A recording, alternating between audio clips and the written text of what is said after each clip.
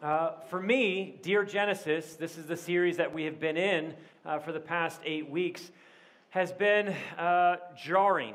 And what I mean by jarring is it has forced me to ask some serious soul-searching type of questions, both personally and pastorally.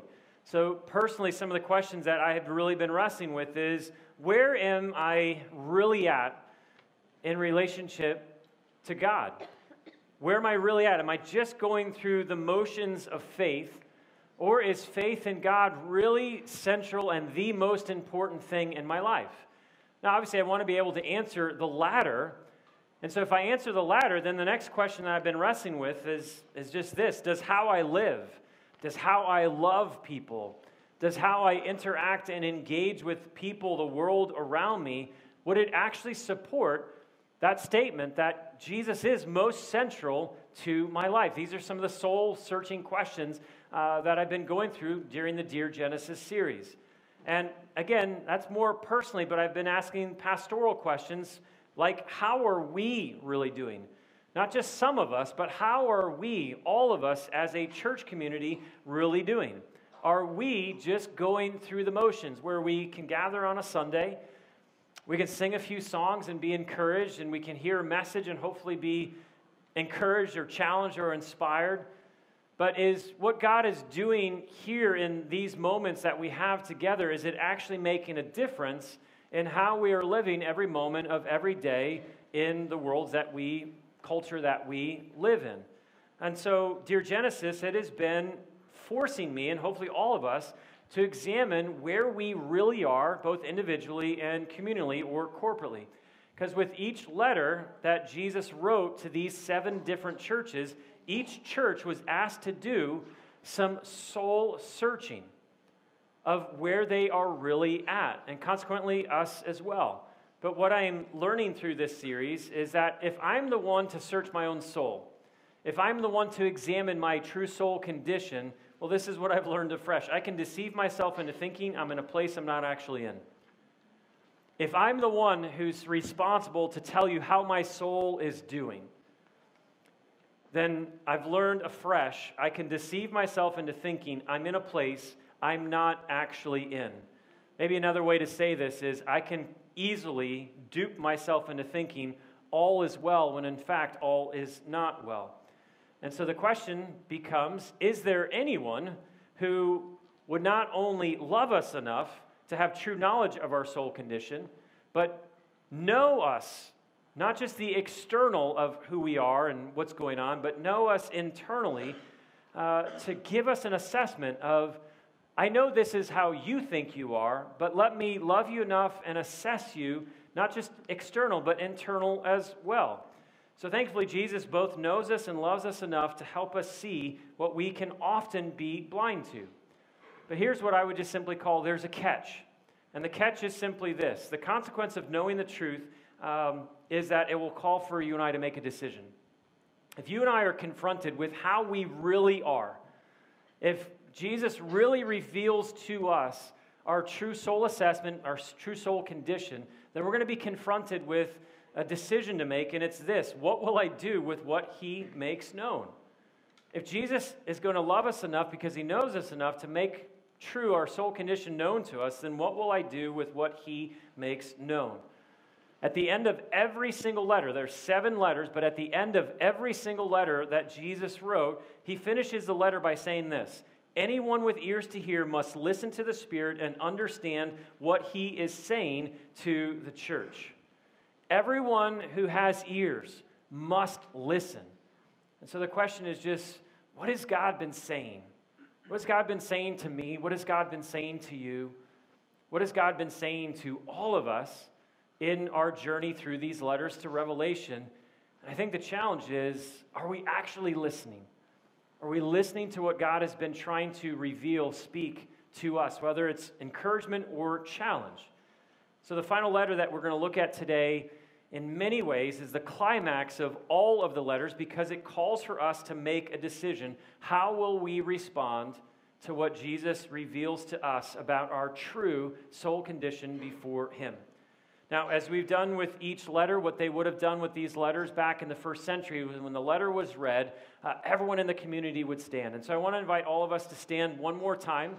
I've invited Mo and Laura Riscala to read the final letter, which is Revelation chapter 3, verse 14 through 22. And this is the letter to the church in Laodicea. Revelation 3:14 to 22. Write this letter to the angel of the church in Laodicea. This is the message from the one who is the Amen, the faithful and true witness, the beginning of God's new creation. I know all the things you do, that you are neither hot nor cold. I wish that you were one or the other, but since you are like lukewarm water, neither hot nor cold, I will spit you out of my mouth. You say, I'm rich. I have everything I want. I don't need a thing. And you don't realize that you are wretched and miserable and poor and blind and naked. So I advise you to buy gold from me, gold that has been purified by fire. Then you will be rich. Also buy white garments from me, so you will not be shamed by your nakedness, and ointment for your eyes, so you will be able to see. I correct and discipline everyone I love. So be diligent and turn from your indifference. Look, I stand at the door and knock. If you hear my voice and open the door, I will come in, and we will share a meal together as friends. Those who are victorious will sit with me on my throne, just as I was victorious and sat with my Father on his throne. Anyone with ears to hear must listen to the Spirit and understand what he is saying to the churches. Thanks, Laura. Thanks, Mo. Go ahead and have a seat. Now, a question that I'm just going to start with right away is, did Jesus really say to this church, you're wretched, you're miserable, you're poor, you're blind, and you're naked? I am going to spit you out of my mouth. I don't know if you've ever spit something out of your mouth because it was going to make you vomit, or you were maybe eating something and your gag reflex kicked in so much so that you literally had to spew out of your mouth what you just couldn't swallow. But Jesus' response to this church, it seems really extreme. It seems even borderline incredibly harsh, because in what universe would it ever be okay to look to someone in the eye and say, you make me so sick that I'm going to spit you out of my mouth? And so I think in light of what Jesus says, the question that we can wrestle with is, well, what would actually be a more loving thing to do? Would it be more loving to let people live completely unaware of their true condition before God at the cost of not only missing God in this life, but missing God throughout eternity? Would that be a loving thing to do, or would it be more loving to make crystal clear our true soul condition before God, with the reward of enjoying all that God has for us in this life and throughout eternity? I think all of us would say, well, of course it would be more loving in the latter, for Jesus, for God to make us aware of what our true soul condition is. But we just have a hard time in the construct of love and rebuke. How do those actually work together? But Jesus made clear, he says in verse 19, I correct and I discipline everyone I love. So Jesus wants us to understand that to be rebuked, to be corrected, to be made aware of what you're not aware of is the most loving thing that he can actually do. So the question is, well, if Jesus is loving these people through rebuking them, then what would it actually take to get the attention of a group of people who were saying this? And Jesus, in his letter to them, quotes what they're saying. He says in verse 17, you say, I am rich. I have everything I want. I don't need a thing. Like, what would it take to get the attention of someone who is saying, I have everything that I want. There is not anything that I actually need? I don't know if you've ever said that out loud or maybe thought that to yourself, but sometimes when we are convinced that all is well, what we need more than anything is someone who would love us enough to hit us squarely between the heart and eyes with the loving truth of you have no idea how unwell you actually are. If we're convinced that all is well, we don't need anything because we have everything we want, well, it's going to take someone who would not only love us enough to hit us squarely in the eyes if you have no idea how unwell you actually are. But again, then the question becomes, is there someone who would love us enough but also know us enough, not just to give the external condition of our lives, but the internal condition of our souls? Jesus reminded those in Laodicea, this is who I am, when he says in verse 14, this is the message from the one who is the Amen, the yes of God. He's agreeing with God's assessment, the faithful and true witness. So Jesus is saying, I can illuminate your true soul condition. I can see beyond the external, because if we're honest, we can fake each other out. We can fake each other out with the things that we do, with the things that we say. We can try to somehow, even though it doesn't work, try to fake God out with just the appearances of things. But Jesus is saying, no, but I am the Amen. I am the faithful and true witness to reveal to you where you are truly at a soul level. And so what was Jesus' loving and truthful soul assessment of this church in Laodicea? It was really one word. It was lukewarm. My assessment of you, Jesus says, is that you have grown lukewarm. They were a people, a community, a church that had unknowingly become lukewarm. They were neither cold or they were neither hot. They were not good for anyone or anything. And so Jesus makes clear, I wish you were one or the other. I wish you were one or the other. Be hot or cold, but please don't be lukewarm. Now, not to be misunderstood, Jesus is not saying to this people, I prefer that you'd really be on fire for me. Like, what I really want you is, I just want your soul to be on fire and passion for me. I want that, or I'd rather just have you be cold and not care.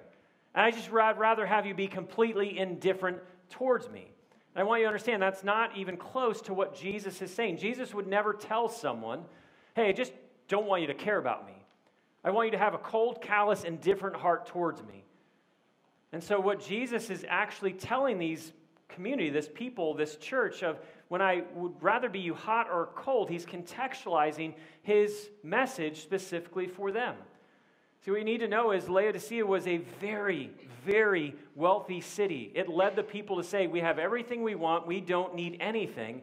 But for a city that had everything, there was one thing that they did not have, and what they did not have was a water supply. And so they had to pipe their water in from miles and miles away from different towns, neighboring towns.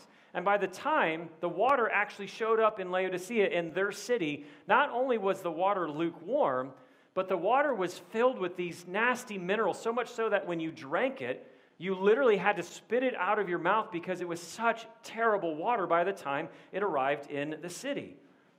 And so the city to the north of Laodicea was a city called Hierapolis. And that city specifically was known for having hot springs. And the city directly to the south of Laodicea was a city called Colossae. And Colossae was known for its ice-cold water that came from the mountain snowmelt. And so hot water has this medicinal value. It has value for healing. And you look at cold water, it also has medicinal value. It has the ability to heal and to also refresh. And so Jesus, when he says you're neither hot or cold, what he's saying is you are not providing spiritual healing or nourishment for anyone. I wish you would be one of them. Be hot, meaning be helpful, be healing, or be cold, be nourishment, or be refreshment. But if you stay lukewarm, if you stay as you are, the consequence of that is, like you have to spit out your own water in your city, I would do the same. And so for me, this letter has just caused more soul searching than any letter that I read in these 7 letters, because I'm asking myself this question afresh. Have I become lukewarm and I didn't even know it? Like, is there something in my own heart, in my own soul, that I've been telling myself, man, you're doing well, you're on fire, you're doing these things. But I become like them? Have I become lukewarm and I didn't even know that happened? As I've been processing and praying through that question, I started journaling out some thoughts on, well, what would be a profile of someone who has grown lukewarm and maybe doesn't even know it? And so I wrote down a few things that help me understand what does a profile of a lukewarm person look like. And I'll share with you four. Number one is this: a silent storyteller. You see, we're all storytellers. We all have been given a story to tell. But when I see the profile of a lukewarm person, is someone who's grown silent to the story that they've been told to tell. There's a great story in the Gospels. In the Gospel of Mark, Jesus heals somebody. And this individual that Jesus miraculously heals, at the end of the healing says, I just want to be with you. I just want to go with you. Wherever you go, that's where I want to be. And Jesus' response to that request in verse 20, as Jesus was getting into the boat, the man who had been demon-possessed begged to go with him, but Jesus said, no. Go home to your family and tell them everything the Lord has done for you and how merciful he has been. So the question that I've been really asking, Michael, who is the last person you told all that God has done for you? Like specifically someone in your life who doesn't know God, doesn't believe in God, doesn't agree with what you believe. Who is the last person that you've told, hey, I just want you to know, this is what God has been doing in my life. This is what he's done. This is what he is doing now. Because what I've been wrestling with is the hard reality is we talk about what we love. We talk about what we love. We talk about what occupies our hearts and our heads. So if I find myself with great ease and frequency talking about Ohio State football because I love Ohio State football, I am left with the question, well, has my love for Jesus and what he's done become a lukewarm type of love? When it becomes so much easier just to talk about football rather than talk about what God has done in my life, has my love for God grown lukewarm? The second aspect of a profile of someone who's grown lukewarm is this: a songless singer. A songless singer. When you think about the songs on repeat in your head and your heart, how many of them are about being in wonder? In wonder of who God is, of what God is like. I think a verse that we often maybe don't give much attention to and should is the very first scripture verse in all of the Bible. It's Genesis 1:1, because Genesis 1:1 reveals something to us of who God is, and it says, in the beginning, God created the heavens and the earth. So the very first thing that we learn about who God is and what God is like is that he is the creator of all things. So it's simply amazing to me that in light of who God is, creator of all, I can be so narcissistic in the songs that I'm singing in my head. I can be so narcissistic in how much I think about myself and what I want and what I don't have, and how people have hurt me or how people have wronged me. And the songs can be songs of anxiety and fear and worry. These are the songs that go on repeat. Yet, are the songs that I'm singing songs of just wonder and awe? Wow, the creator of the entire universe knows me by name, has set his affection upon me, and wants me in relationship with him. Like, if that doesn't lead a person to be in wonder, then I have to wrestle with the question, has my love for God grown lukewarm? The third aspect that I'm thinking about for a profile of someone who's grown lukewarm is this: a dusty Bible. A dusty Bible. When I think about the battle that Jesus went through for 40 days when he was being attacked and tempted by the enemy, by Satan himself, in the midst of that temptation, this is what Jesus said. But Jesus told him, no, the scriptures say people do not live by bread alone, but every word that comes from the mouth of God. So Jesus could not have made it any clearer how significant God's word is. We live by every word that comes from the mouth of God.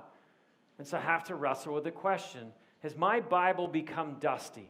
And what I mean that for me is, am I just in God's word every day throughout the week because I have a responsibility to come up here and tell you something about God? Is that why I'm in God's word? Is that the only reason I'm in God's word? Or am I in God's word because I am utterly convinced that God's word has everything that I need for life, for breath, for meaning, for purpose? And here's what's even more convicting to me.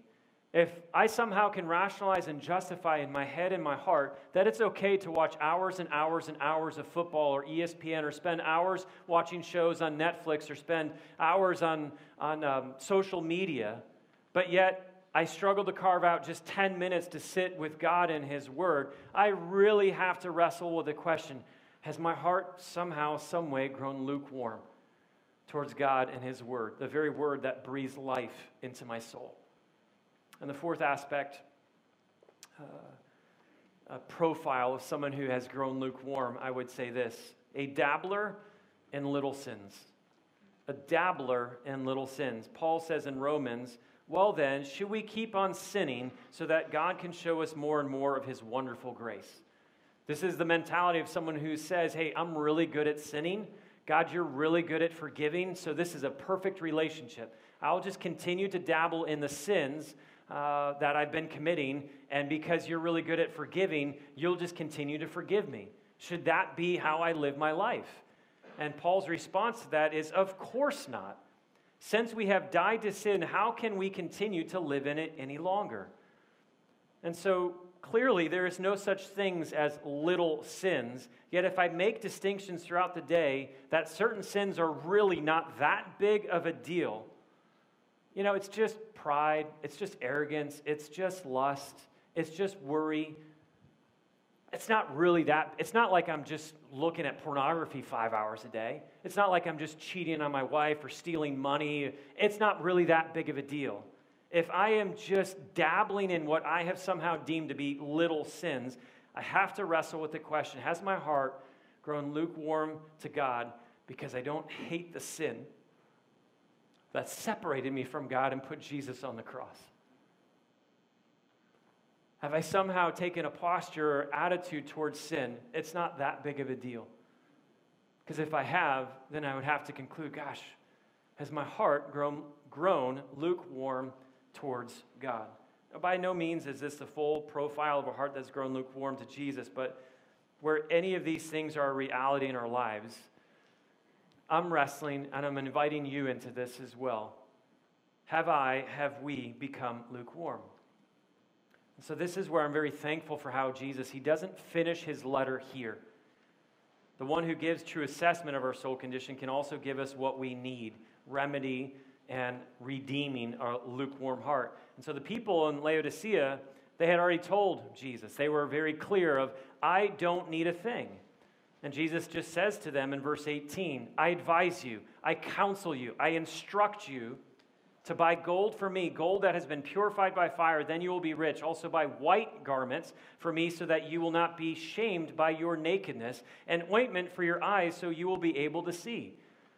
So I know in our context and culture, you're like, well, that's somewhat confusing. Why would Jesus tell someone to buy gold and garments and ointment for your eyes? Again, Jesus contextualizes His invitation specifically to the people that were listening to this letter be read to them. I mentioned before that Laodicea was the most wealthy of all of these churches that we've looked at, the cities that we've looked at. But they were known for a few things, 3 specific things that they brought great wealth and fame to their city. Number one is they were a banking capital. And so they were looking to gold as a thing that would bring them everything that they needed. And because they had excess of gold, they thought they had everything. But Jesus is saying, no, the gold that you have is rotting your soul. But the gold that I can give you will actually purify you. You want to know what else they were famous for? They were famous for the garments that they made. They were specifically well known for a black wool that they would make into clothing. And so how amazing that Jesus said, you're known for your wool and the wool industry and the clothing that you make, specifically this very famous black fabric that you make. But Jesus says, I counsel you, I advise you, buy white clothing. White clothing that you can robe yourselves with, that will be a robe of not your righteousness, but my righteousness. And then the ointment. They had a school, a medical school that was in Laodicea, ophthalmology. That's what the school was. And so how amazing that Jesus says, this ointment that you are so famous and known for that's opening people's eyes, actually I will give you something that will open your eyes to truly see who you are, what your need is, and how I actually meet that. So what I love about what Jesus does, he says, I have everything that you need. Everything that you need, I will provide for you. So the consequence, like I've said, of knowing the truth is that it will call for us to make a decision. What will I do with what he makes known? For the Laodiceans and all of us here who are being confronted with being lukewarm towards God, towards Christ, we have to decide today. Will we continue down the path of just saying, I don't need anything, I'm really doing okay, everything is well in my life? Or will we respond to the invitation from Jesus to us? And this is such a powerful invitation that Jesus gives in verse 19 and 20. Be diligent and turn from your indifference. To those that Jesus is saying, know me, are following me, my invitation to you is as simple and as profound as I'm inviting you to turn or to repent from your indifference towards me. And then Jesus in verse 20 simply says, here I am, I stand at the door and knock. If anyone, and I can't stress enough the word anyone, not just some of you, but all of you, anyone hears my voice, opens the door, I will come in and eat with that person and they with me. This is the invitation that Jesus gives to this church and to all of us here. If you've grown indifferent, if your heart has grown lukewarm, not cold or hot, but lukewarm, Jesus says, I'm inviting you to turn from your indifference, to turn from the very things that have caused you to turn away from Christ. And if you're one who's not made a decision yet to say, Jesus, I'm going to look to you and you alone to be made right with God, he says, I'm standing at the door. If you hear my voice calling out to you and you respond, I will come in. And I know the language of eat and dine with you, in their culture, that was an invitation to friendship. If you invited someone to your house in first century, it was a way of saying, I want to be friends with you. I want to know you and I want you to know me. I want to experience and enjoy a personal relational friendship with you. So Jesus is saying, you've been lukewarm towards me, but I'm inviting you to turn towards relationship with me. So how will we respond to Jesus' invitation? It's a good chance that none of us here want to live lukewarm. I don't think any one of us would have the courage to stand up now and say, yeah, I just want to be lukewarm. That's how I want to be. That's how I want to operate. So Jesus says, I give you everything that you need to turn from your lukewarmness so that you can be both hot and cold, helpful and healing, refreshing and nourishing. How will you respond to Jesus' assessment of your soul?